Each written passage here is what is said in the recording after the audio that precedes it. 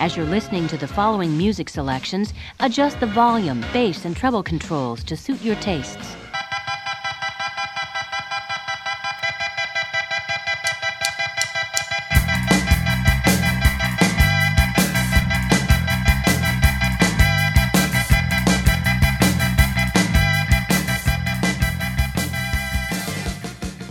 Welcome to Android's Dungeon on CFRU 93.3 FM, broadcasting out of normally the University of Guelph, Ontario campus. This is not the university. At least I'm not at the university. Joel might be at the university, not necessarily the University of Guelph. He could be hanging out in the University of, I'm just going to say, Moncton, because Maybe. That's honestly the only place in New Brunswick I can think of. St. Andrews, University of St. Andrews. I'm out. That's all I got. Android's Dungeon is a show about books, movies, games, music, and we focus on tabletop stuff, specifically board games. And right now we are split in two different provinces. I'm in Ontario, feeling sick, stuffy, nasally, so I'm going to be less dynamic than normal, which is saying a lot, I think. And or not saying a lot. And we've got Joel over in New Brunswick. How you doing, Joel? Not bad. So this is live, 1 o'clock Thursday your time, 2 o'clock my time. Which is really interesting when you're still working because, you start work at 9:30 and then you don't get off till 6. So everybody's just like hanging around waiting to eat dinner. Yeah. But it sucks to be them. But yeah, I appreciate this show coming up because I was just sitting around and, everybody's in conversation, and we're in New Brunswick. It's a bilingual province. A lot of the people here speak primarily French, and a lot of the conversation was taking place in French. And so I was just kinda sitting on the couch, doodling on my phone. So it's like, oh, yeah, I could get to go record the show and speak in English. It's kind of pushing it, if you've got somebody who doesn't speak the language and you speak a language and their language. They try. Oh, okay. Yeah. Oh, Joel's here. Guys, can we talk in English for a bit? Barbarian that doesn't learn French. Well, that's saying a lot from the guttural Quebecois patois that Canadians call French anyway. So That's true. I don't know. But so what? How was the trip out there? Was the plane ride okay? Not bad. It's kind of weird because I'm in the air for like a total of less than 2 hours, but it takes me the whole day to get there. So I gotta. That's really weird. Bus out to the airport, take the first flight, sit in Montreal, and obviously there's only one flight a day out to Bathurst, New Brunswick, which is like, population 100,000 or something. And then from there, driving 45 minutes here to Charlotte, which is about population 600. So we're just on the Bay of Chaleur. I don't know if you've ever seen pictures from Sam's dad's place, but it's pretty nice. It's just right there on the waterfront. And did you guys get married there? Yeah, we got married on a cottage about 10 minutes west of here. Oh, okay. But on the same road, basically. Sure. And apparently I just found out that tonight that place got sold. Just too bad. Huh. A lot of good investments out here, Jack, The price is starting to go up. I was going to say, I wonder what the New Brunswick prices are, although I never hear it mentioned in my... I think 190,000 would get you just about anything. Unbelievable. Yet, well, my plan is always to get out east, so your plan is even worse than mine to go to west, so...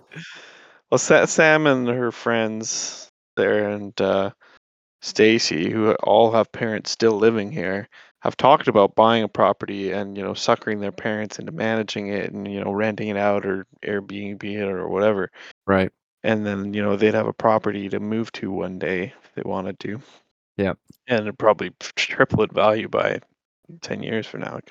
Is that sad, though, that it's one of these... Because obviously real estate's always been real estate, and buying land, not making any more of it, is rarely a bad choice. It's only when you get over-leveraged or you overpay for a property that you shouldn't have paid for.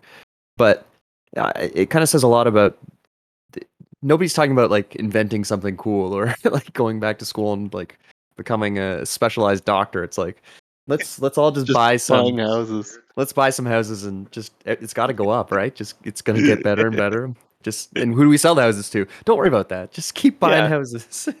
Eventually, who knows what will happen. I Well, guess we'll just sell them all to China. yeah, some to or you know what? I think Vietnam. It's Vietnam's turn. They're gonna and I'll go to Vietnam. We'll do a little exchange program. Nom. Just I'm did in not watch my buddies. Saigon. Shit. Speaking of Saigon, this is not speaking of Saigon at all. Joel, what have you been playing recently? Nice segue.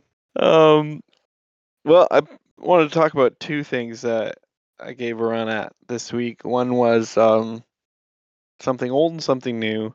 The Something old big. thing, yeah, something borrowed and something blue. The old thing we talked about not too long ago, which was I got another crack at Letters from Whitechapel, and I'm Well, we pleased actually, to report that I had a really good experience. yeah, it's like when you post that picture of the game, I was looking forward to hearing your thoughts about it because frankly, I've forgotten all about it. And I think I have some new insights okay, into good. why it's better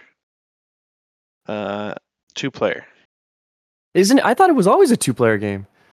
No, it's like a one versus many. Like it's like Fury of Dracula and all those Oh, genres.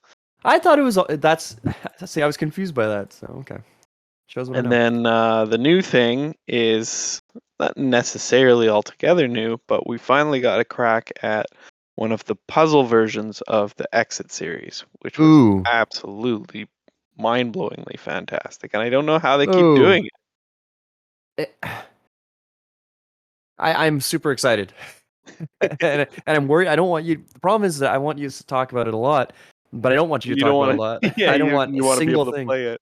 Yeah, so I Yeah, think we're gonna have to be very careful if we discuss that one. well, I think the last time we talked about an Exit game was probably over text, and I told you that Portal Between Worlds was the best one I'd ever played, and that you needed to get that ASAP. And I don't know if you Okay. have, but Portal No, I Between forgot about Worlds it. was just a regular one. We played it at Long Point when we were camping, Yeah, and Jason, who had never played an Exit game before, just got yeah. so excited and wanted to play all of them. He was just Oh, like, he had no idea that such a thing could exist. Like a game that you buy, you only play it once, and it's actually worth the money. And it's just like such a memorable experience. And the puzzles in that were really good, and even yeah. even the transitions between the puzzles, because it's kind of I'll tell you something that's not going to solve any of the puzzles for you. Yeah. You're going from portal to portal between worlds, Okay. which is kind of neat. The Um, creativity, is it still the same too? Is it Ingus and Marcus yeah, Brand? Angus and Marcus and Brent, and I don't understand how they keep knocking it out of the park. Like you'd think they'd run out of ideas by now. I wonder if And it's like a brand where it's like secret, like hidden behind their name is a little trademark or and Brand it's TM. yeah, and they've actually got a whole team of like they've got 30 sweaty, hardworking graduate students coming up with novel puzzles. It's like, can we do this? Oh, we already did that in the other one. All right, screw it. Sorry, you're out. Oh, I know Maybe we there's can. like they have some book of old riddles they found or something, and You they're know just burning what? through it. And they're gonna run out, or maybe they signed a deal with the devil, and he's just coming up with clever tricks different ways they can use the box. Well, you're probably aside from the Satanist element. I think the old puzzle or old riddle thing might be one of the ways to do it. But that doesn't teach you how to do the 3D stuff, right? Like who's teaching you to like bend over paper in such a way to like poke holes in it or uh That's the thing. That's the exciting thing I wanted to tell you about in this new one, is that you think, okay, so that's cool. They've added puzzles. You have to build a puzzle in order to get the map. That's and then cool. that's it. It's just a That's puzzle. great. That's all it is. No, there's 4 puzzles. Oh my god. Each one is basically like turning the page in the retro one, right? Like each puzzle is a visual clues that you need to then Yeah. unravel and solve. But that's not it. They actually use and I don't want to give anything away, but they use the elements of the puzzles existing in order for you to have to actually solve the riddles. Because puzzles are pieces that fit together. I don't want to say anything, but they Yeah, can change. It's yeah. not a solid piece of paper anymore. Well, There's unfortunately, I think more you've already to it. said too much, Joel. Because now I think I've already figured some things out here, but that's Yeah. fine. That's fine. I'm really excited to try them. My own little exit story is not nearly as interesting, but I think Kayla picked up as a housewarming gift, or it was going to be a housewarming gift for Victoria for a new place. I could be missing this up, but the bottom line is she went and bought an exit game, and she picked up this one, and I'm looking at it and say, wait a second, no, no, no, no, no, no, no. She picked up the Forbidden Castle again. Oh, and that's the one we actually played with Victoria of all infamous. them. Yeah. The most infamous exit game you could ever play. The most absurdly brutal. It's the one that's always still on the shelf any game cafe you go to. Which is funny because, like, is it just as everyone's been burned on it, or is it that? I think you just look it up online. You'll see it's got the worst ratings out of any of them. Just like Does it actually? bombed. Yeah. Wow. Yeah, it was insanely nonsensical and difficult. Like they flipped to the Did you end of their play it puzzle. again, or did No, you no, no. just It's sitting. We're drop gonna give it to off? somebody Like, else. here you go. Some poor sucker that you don't like very much. We're gonna ruin somebody else's night. Yeah. They're gonna Um, play it. And but never every time play every time I look though, there's more exit games. They There's so keep many. they keep releasing them, and I think we should be clear here for people who aren't familiar with the series. Exit it's basically and I think they've kind of gone away from this, but they initially started and they build themselves as escape room in a box, because I wonder if escape rooms even exist anymore, or maybe they'll be one of those things where it's like the lockdowns have closed them all, but now they'll come back because people are more excited than ever to do weird little social things. But anyway, these are little, they're like card boxes, like Haba style. They're like $15 around there. If you're paying more than 15, or like I was gonna say, like 20 should be on the top end. If you're paying more than 20 for these, you are getting ripped off. I'm sorry. But there's tons of content in there. There's like a solid probably 2.5 hours worth of gameplay in these boxes, and they're one and dones that you play them, you interact with the contents, you are told like to fold and rip and draw and cut, and at the end of the game you have this little you have an experience, and it's an experience generator in the most raw sense. And I think Joel would agree with All me up when to I you. say, Me, pardon, it's pardon all me? there's no game element. There's no randomness. It's just It's just here's you. the You're right. puzzle. It's You need to puzzles. solve it, and you're doing it together. You could have one person do the whole thing. Yeah. Hopefully, one person is not just so smart and everyone else is so dumb, or Yeah. maybe they just take over that they're doing the whole thing. Usually, what Yeah. you find is that every person has their strength and has some experience Sure. with riddles, and it's like, oh, I know this thing. This thing looks familiar. And That's it's one of my also favorite things in the thing is when somebody takes the piece of paper or whatever that is just turns that's it like upside new down or something. and is like muttering to themselves and drawing things and writing things, and everyone else is looking at them like, what the heck is going on over there? And then all of a sudden they get the answer, and you're like, what did you just do? Yeah. Yeah. It happens all the time, and it's such a magical moment. And that's the cool thing. And obviously, the only headache could be, like Joel mentioned, is that if somebody's just steamrolling, then nobody else is going to get, like, they're just going to be sitting there on their phones, which would be atrocious. But it's a group experience. You're all working together to solve these puzzles. And if you get stuck, there are hints. And you get several hints in a row. Some of them are better than others, I find. And then you get an answer that allows you to move on. So you're never ever permanently stuck in these games.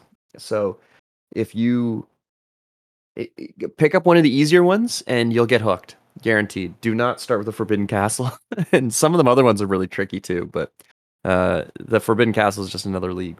But honestly, I would endorse those games in 2 seconds for anyone who's looking for a fun evening with their friends, or who wants to play something really kind of interesting nobody else has played before. And frankly, you almost wish you had like a bunch of spares just floating around. I know you have a few, Joel, but I mean, just keeping some for if your guests come over. Yeah, It's like, do you want to play this game? I think I have I guarantee they'll never played anything like it. I think I have 3 unplayed right now, so that's great.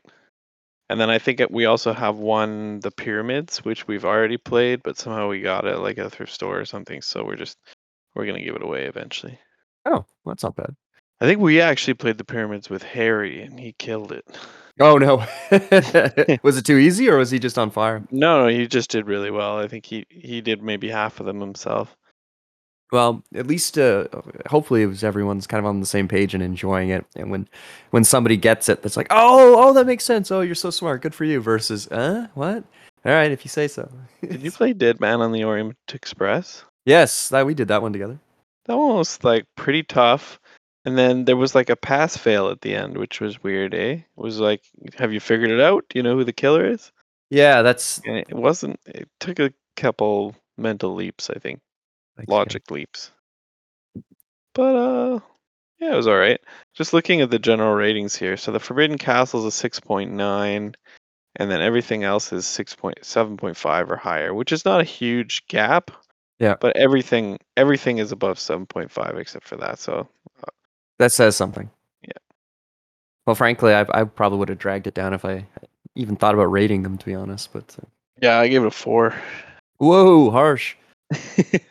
I was gonna stick it a 5, but Yeah. which is not that much different. So I don't know why I made such a reaction. So anyway, if you get a chance to play, obviously if you have played an Exit, try one of the puzzle ones. It's so much better. You need a little more time. It's 2 to 3 hours, and they include that in like the score you get at the end. You know, like yeah, they estimate that you'll take a while because you do also have to build the puzzles. Yep. I imagine that would take a bit longer in that one. Before we talk about my experience with Jason, I want to know what you've been up to. What have you been playing lately?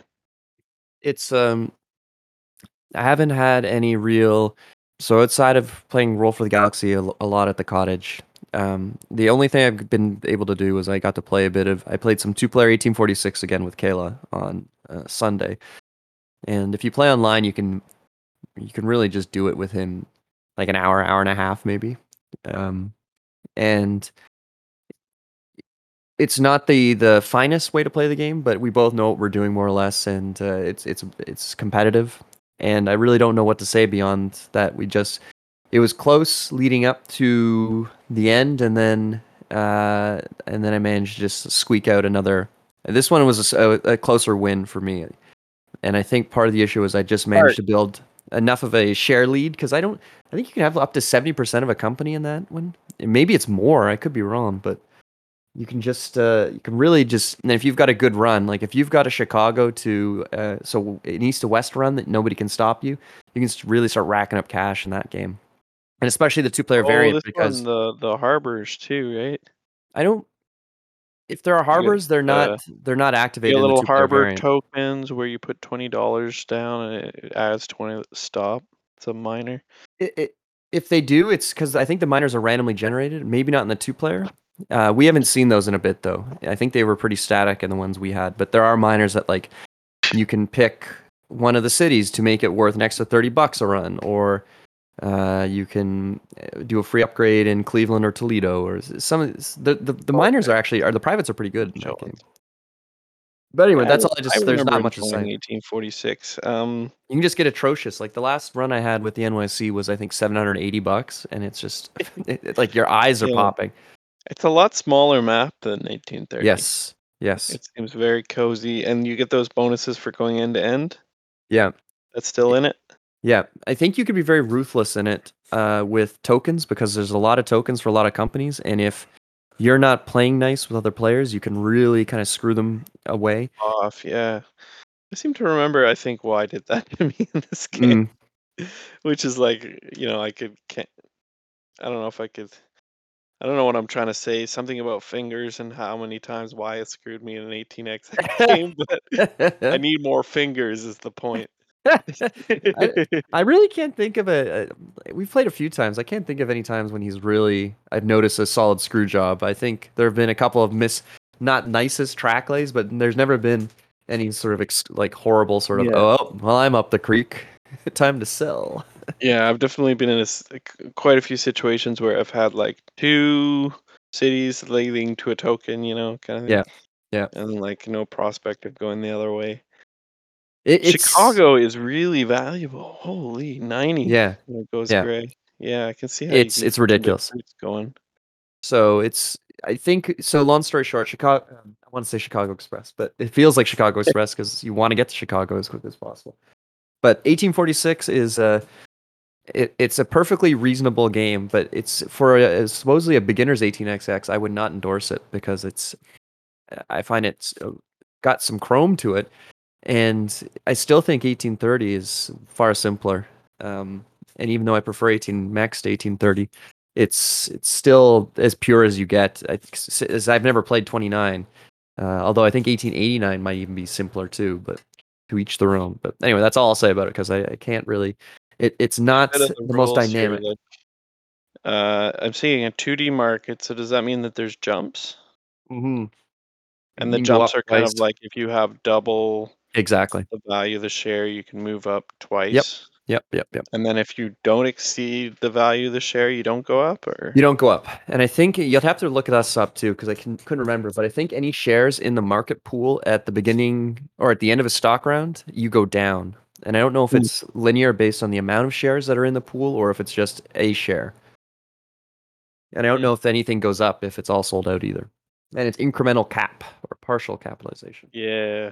Well, I forgive it, I guess. Yeah. 'Cause I did like this game. I remember I really enjoyed it. Do you guys like are you bored with 18 mechs now, or you guys just think you like to try a different thing each time? Well, it's just 46. It works at 2 players. That's the bottom line. It Fair. There's no 18 max 2 player variant that I'm aware of. And when you can play online, like you're saying, I know you're asking if anyone to do last week, if anyone to hop on Yeah. 18xx, I but couldn't it just tell if you had actually gotten in trouble before for playing at work or if you were just no, no, messing no, no. I was just around. joking. It's just like I'm not doing that on my phone, and I can't Right. concentrate if I'm bouncing back and forth from meetings and things. So anyway, Well, that's just that. bouncing back and forth. You just play the game and don't do anything else. Mm. Honestly, that sounds pretty good, but Well, I'm assuming you guys got a pretty good pace going by now, as far as like you and Kayla don't spend too much time, I don't know what to do or like asking questions because you guys are pretty much sharks by now, eh? I wouldn't say sharks, but I think you'd be like I'd say you're on the same page in the sense of like the fundamentals are still there. There shouldn't be any questions to that. Yeah. So beyond maybe some confusion, like I'd say the only thing about 46 that I find still confusing to this day is the way some of the miners or some of the privates operate and some of the spots that are saved for certain companies and some of the areas you can't touch unless you own one of those companies or you are one of the companies. So there's a couple of little things here and there that still trip me up, but I've yet to play it in real life, which is hilarious. The copy sits downstairs, but it's basically just a digital game as far as I'm concerned. So I'm not I've, opposed I've, to doing got- it though. I've kind of got this feeling you guys are the two of you are, and even in like when you have friends over and stuff, are so active in 18xx games. You guys have learned so much. That when I come into like a 18xx game with you, it's kind of like Stefan was describing, like playing Civ with me, how he's only won once and it was like an accident. That's kind of how I feel, feel like when I come into an 18x game, I'm gonna do my best. I'm gonna have fun, but I don't expect to win. No, well, you're being, I don't know about that necessarily. I think we've played enough and like I've lost plenty of these games. It's just every time you do something, you look back on it and you think, what could I have done differently? And usually it boils down to selling and starting a new company. That's what it's usually. Just rush the I guess, trains. yeah, you do get a little more comfortable with those kind of actions, though, right? Yeah. Because Well, the for issue me, at is, least, I like try to keep things simple so that I don't do yeah, something completely stupid. yeah. It's the only issue is that those games can really drag, and we'll get into this when we talk about Civ, I bet. But when if you're playing against people who don't know the system as well, it's the subtleties aren't there, and the game can go longer, or there can be mistakes that are kind of like a kiss of death that you don't real. You're a dead man walking. It's just going to take a long time for that death to hit you. So I'm not saying I'm immune to that by any stretch, but I think 1830 in particular really rewards people playing fast and hard. And if you don't, it turns into an 8 hour game when in reality it should be a 3 or 4 hour game. and I'm just as guilty of it as other people. But I think 18 Mechs should be similar. But I've never seen a bankruptcy in all our games we've played of these games of 18XX. Never been a bankruptcy, not I once. think you gotta play a little riskier, right? Like Mhm. we're all playing builders games, and that's kind of not really a bankruptcy style. I Yeah, think like to go bankrupt, you need to try to do something that's gonna make you win yeah, and not quite pull it off. yeah. And that's just something that we don't really go for. Well, it's also that the problem is that if you're making the most money at this time, there's zero incentive for you to rush things. Hmm. You just True. want to keep You things just want going as things, it yeah, is. you don't want any trains bought. You just want those twos to run for as long as you Yeah. can. So like Totally. I see when you that. when you read some of these play reports, some guys say that they'll buy 2 trains and they'll never even see them run because they'll be Yeah. rusted before they Because everybody else just bought new companies and see you start later. sold down, Especially in start up. incremental, I'm sure. Well, yeah, well, 1830, that's full capitalization. So you have guys starting like, oh, you par your company low at the start. The second time they par at 100, so they start with 1,000 capital, and now they've suddenly bought, and you can buy as many trains as you want. So the trains are just Forget about it. flying. But anyway, But I let's hear think about about incremental because of you have the ability to start a new company so easily, right? yeah, And then that absolutely. company needs a train, and then the next company needs a train. Well, they also Um, pay into the company coffers too, the shares. So that's Interestingly and enough, GMT rates 1846 only a 4 out of 9 in complexity. hmm, So I interesting. kind of wonder what the 1 to 3s are. Yeah. Now I want to go look through the GMT games downstairs and see what they consider to be what. So that's interesting. Yeah, But anyway, enough about that. Tell me about Letters from Whitechapel. sure. So this is my second game of Letters from Whitechapel. The first game actually we didn't finish. We just played one round just so that I could get kind of the feel of it. Yeah. And you've played this before, right? Nope. Never. Never? Never. Okay. There was a Well, copy at the boardroom I always saw, but I never I think wanted to I play. So gave it a rundown last time, but I'll yeah. give another quick Yeah. synopsis. Is Give us a bit basically Mr. Jack the Ripper, is going around killing, and it's like very not politically correct. There's like they call them the wretched. The wretched. There's all these little white pawns, which yeah. are The homeless, the women destitute, the prostitutes. prostitutes. Yeah. Yeah, and he's just going around, basically, you put out 3 wretched pawns, and then me, in this game at least, as the inspector, puts out seven black little tokens, and on the bottoms of those tokens are either a color, which represents a police officer, or it's blank, and it's like a what would you call it? A red herring. It's nothing. So nothing will actually be there, and that's me Mhm. placing the police based off of where the women are to be ready to catch Jack when he kills. Oh, okay. But Jack doesn't get to see where those police where are actually police. They just, so there's a little bit of mystery there for him, and then he can either kill, or he can wait, and he gets to peek at one of them, but has some kind of penalty.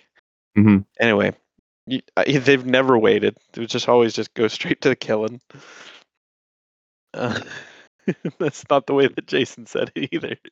But I can't say it on the radio. That's fine. We can use our imagination. Yeah. Um, so anyway, so Jack kills somebody somewhere on the map, and that's where he is. So you know his starting location, and then he needs to get to his home base.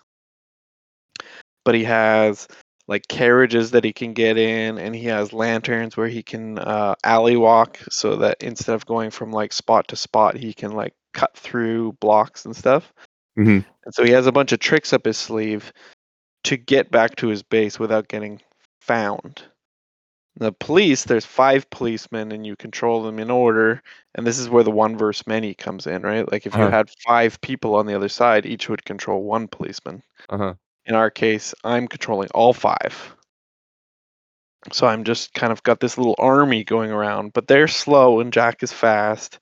Basically, they move on squares from square to square, and he moves from circle to circle, and circles are more spread out on this map. Mhm. It's a map of England that's it's got a river running through it. There's just, I think there's like 194 locations he could be at. It's very complicated compared to something like Mr. Jack, Yeah. where it's like, are you one of these? Are you in one of these 12 squares? It's like he could be in any of 194 places. Yeah. And then what you're trying to do is you can go to a place with a police officer. You can only do two things. You can either try to arrest the guy, and if he's there, good for you, you win the game. Hmm. Or you can or you can search for clues on every circle that's bordering the square you're sitting on. Ah. And if he was ever there, you then get a clue on that spot. So that's you picking up his path, right? Picking up the Okay. trail. Sure. And And do so you know how if bold you it was? Or Yeah, well, that's the thing is you can see on the track how many moves he's made. So if he's made 4 moves and you know where he killed, you can say, okay, well, logically, if you went from circle here, circle here, circle here, circle here, he's there now, yeah. right? If it's 4 moves away. But usually what ends up happening is you get a cop there, you search, the first places he went, and then you're like, okay, he went in that direction. And then you got some other cops trailing behind that will kind of like logically try to figure out, well, let's see if he went this way, and you'll send a guy there. And you kind of pick up a general trail, but usually there was only one time where I actually knew exactly where he was, and then he just got into a carriage and went 2 spaces away, and I had no Hmm. idea.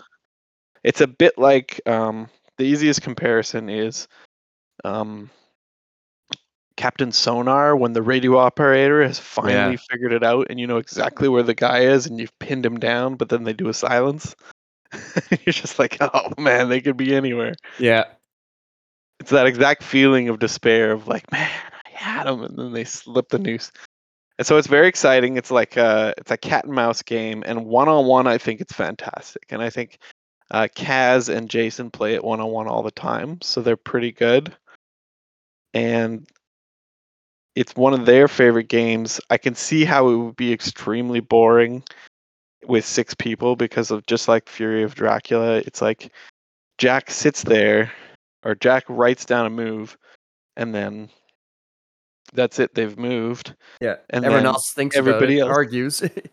yeah, spends half an hour doing their turn, and then he literally just writes down another circle, right?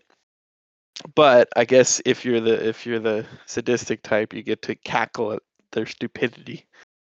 You listen to them completely lose you. Well, it's just But it's the same go on. thing that like we sorry to interrupt you. It's that I when we played Fury of Dracula, it's just like Kayla sitting there and took her 20 minutes in between turns to do stuff, and it's like that's not fun at all. In our game, obviously, I'm doing all 5 guys, so I move them pretty quickly, and then some of them I don't even bother asking clues or whatever because he couldn't even be that far, or I know he's already gone past it. But generally, um, the idea is there's 4 rounds, and he gets less and less bonuses, like less carriages, less As the alley-walks game each goes round, on. so it gets harder for him. And even though you know you're probably not going to catch him, everything that he does is a clue for you because he has to get back to his hideout, and his hideout never changes. Mm. So you kind of narrow down within, like if you're doing okay, within 4 or 5 circles where his hideout is, because when you're following this breadcrumb trail, he always ends up kind of in the same spot. So then you start placing policemen, like blocking the pathways and stuff around there, and you start making it difficult for him to get home, and then you can kind of try to corral him or something. I know I wasn't very successful in that. In fact, the 4th of 5 rounds, I eventually found out where he went on his first move, and nothing after that. It was the Ah. completely cold trail. Oh He my did an god. amazing job. Now he's limited to 15 turns to get home, but that's tons of time. Yeah. So what ended up happening in the last round, he killed the last person, and all he had to do was get home, but he kind of took a shortcut, and I took like a random path and got really lucky, and I found out exactly where he was within 2 spaces. And one of my guys who was just walking on a side path that I like had given up hope on was actually blocking him from going anywhere else. So in the end, I had a 50-50 chance of knowing where he was, and if I didn't find out he was home free, and I went there and I just took the risk and I said I arrested this space and I got him, and it was so cool because I had done so terribly the whole game, and all it takes is it's like the wolf and Red Riding Hood, you know, the wolf just needs to get lucky once. And Sorry about that. yeah, no worries. He had done such a good job that they're really like I had no clue where he was or where he was going, and then all of a sudden I just kind of stumbled on him. And like it's just the game is exciting because of that. Because even when you're out of it, you know, it's not like other games where it's like, well, I know that I've lost this game of Splendor or whatever, but I'm playing it out. There's still a very small chance that you could just pull out a random win as either side, really. Yeah. Because he Well, could have done something like doubled back or, you know, whatever. what's the time length on this game? 2 hours, I'd say. Each round takes maybe 20 minutes. It all depends on the investigator too, because they take Yeah. a lot longer. Well, it sounds like in at least my experience with this, that those types of games, it's especially when you're the one being chased, that they are able to create the sensation of like actual excitement and like really get your heart racing in a way that very few other games do. And it's, I'd say the closest I can think of are things like in Pandemic when everyone's working together and you're all trying to solve like beat this puzzle. But I think when we were playing, I think Spectre Ops or Nexus Ops, I think is the game that uh, Evan brought over the one time, and that's similar where it's a one versus many, and you're the one person's trying to infiltrate this like cyberpunk sort of I don't know, server room, and the rest of you are like bounty hunters trying to chase them, all superpowers and stuff. So the one guy is insanely overpowered by himself, but the three of you are overpowered all together. So. But when you're being chased and you're like, you've got him, I got him. And it's like, no, how is it? But he's supposed to be right here. It doesn't make any sense. It's like I was following the breadcrumbs. And then it's like, oh no, where did he go? And then as soon as the chase is on, you're like, get him, get him, get him. Oh, they're fun. They are fun. Yeah, it was exciting. And I mean, it's an old game and it's clunky, but I think it was re-implemented by Whitehall Mystery. And I think That's right. Yeah. the 2017 version is much smaller and a lot more interactive for the killer. So I wouldn't necessarily recommend Letters from Whitechapel. It's a bit dated. Whitehall Mystery I haven't actually played, but it's probably a lot better. But I would say that if you are going to play Letters from Whitechapel, at least on your first game, play it one-on-one, because at least that gives you the element of like, I learn everything in the first play. Whereas if you're playing with a big group of people, you could probably just coast by on your phone and you might actually not be participating all that. Well. Okay. All right. Well, let's take a musical break on that one, and we'll be back in a second. Stay tuned.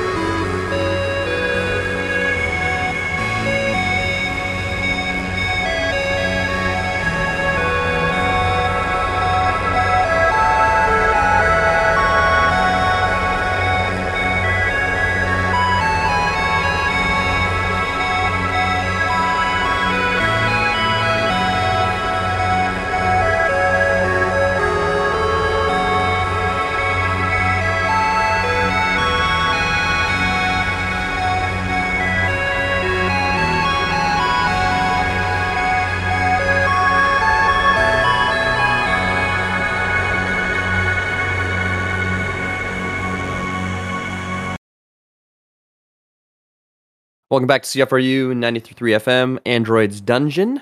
What you just heard was the track Deadwell from the Northern Journey soundtrack.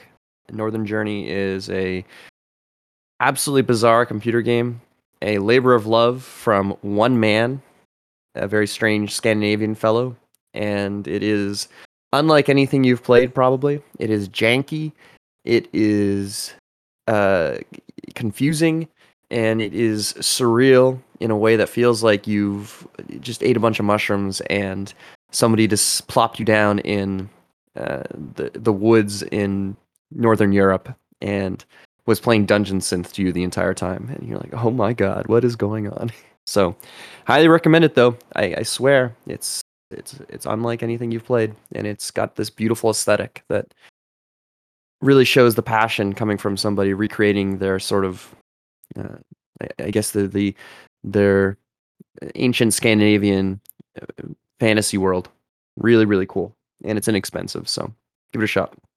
For the break, we were discussing Letters from Whitechapel, the classic. I think that game's been out for a while, hasn't it, Joel?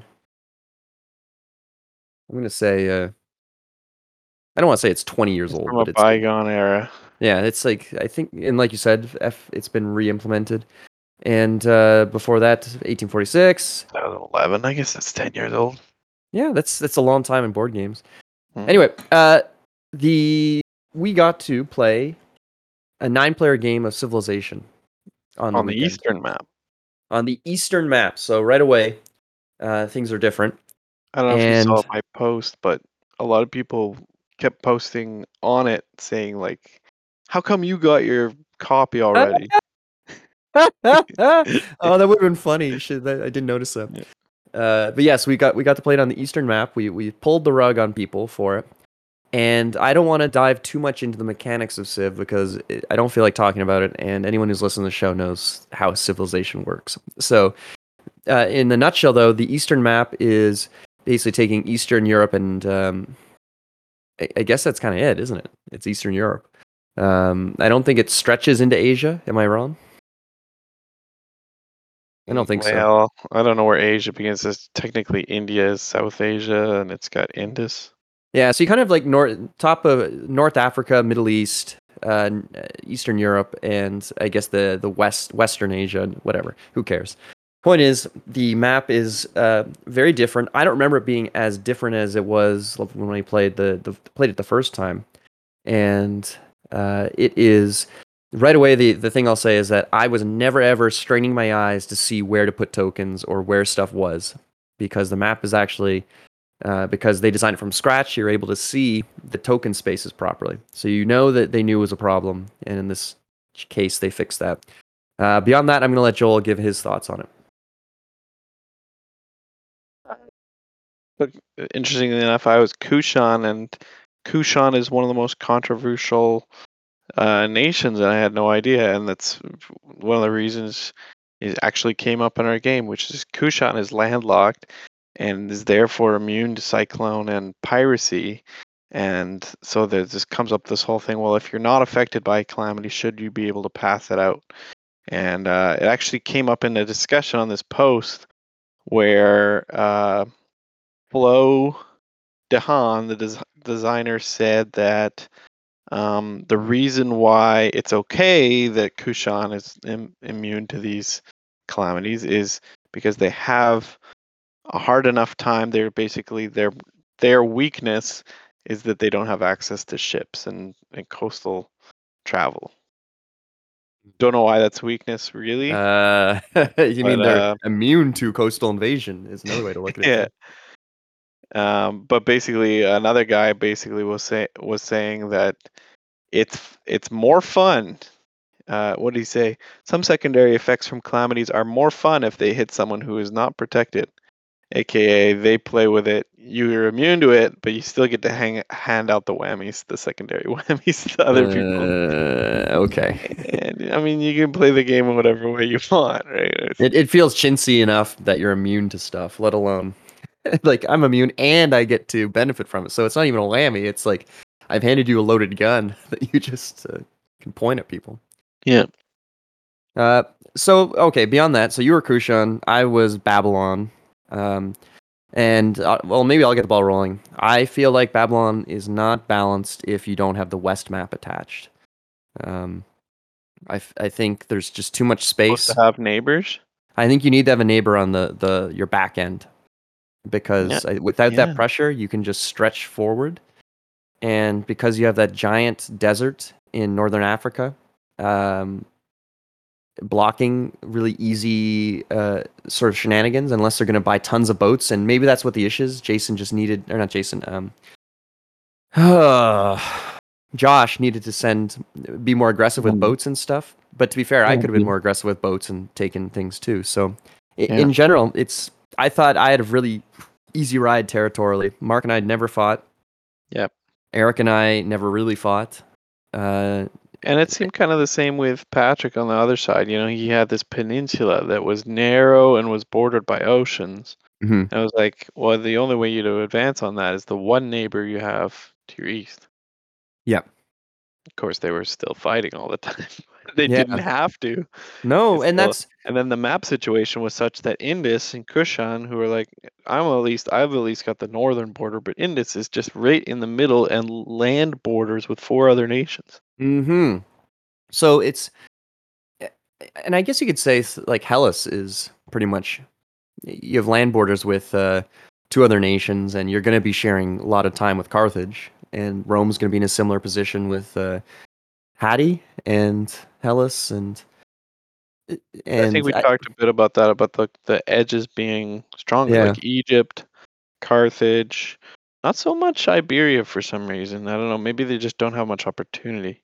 Mm-hmm. But it seemed like that the less neighbors you have, the better. Basically, it's just maybe Absolutely. Yeah. less trouble. Yeah. So, without diving too far into the maybe the nitty gritty stuff that only the seasoned veterans of Civilization would appreciate, what did you think of the Eastern map, and what did you think of the game, Joel? Well, I thought that, like, I touched on this very briefly in our like text discussion after, but I think that it really shows, like, it shows the brilliance of Francis Tresham's hand in the Western map, because even though the Western map has these tiny spaces that we complain about all the time, I think we can all agree that even though, you know, it feels better to be Egypt, or it feels better to be this and that we've seen through the results and who wins, that everybody has an equal shot, and that it's a well balanced map. Mm-hmm. And that's the challenge. It's so hard to make a balanced map that's asymmetrical.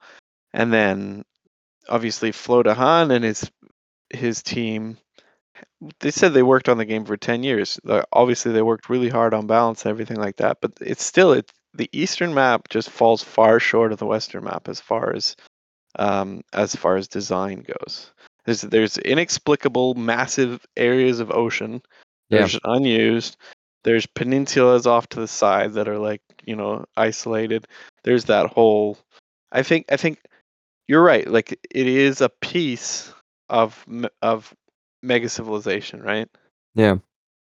I don't know if we're allowed to say it, or mega empires. I don't know, but with an attachment and having like Assyria and Egypt and everything there as neighbors, the map might make more sense. And I don't know. I didn't play the 18-player game, but it seemed like, you know, there was some interaction there. But yeah, I think the map wasn't as good as the Western map, and I think probably just because we weren't used to it.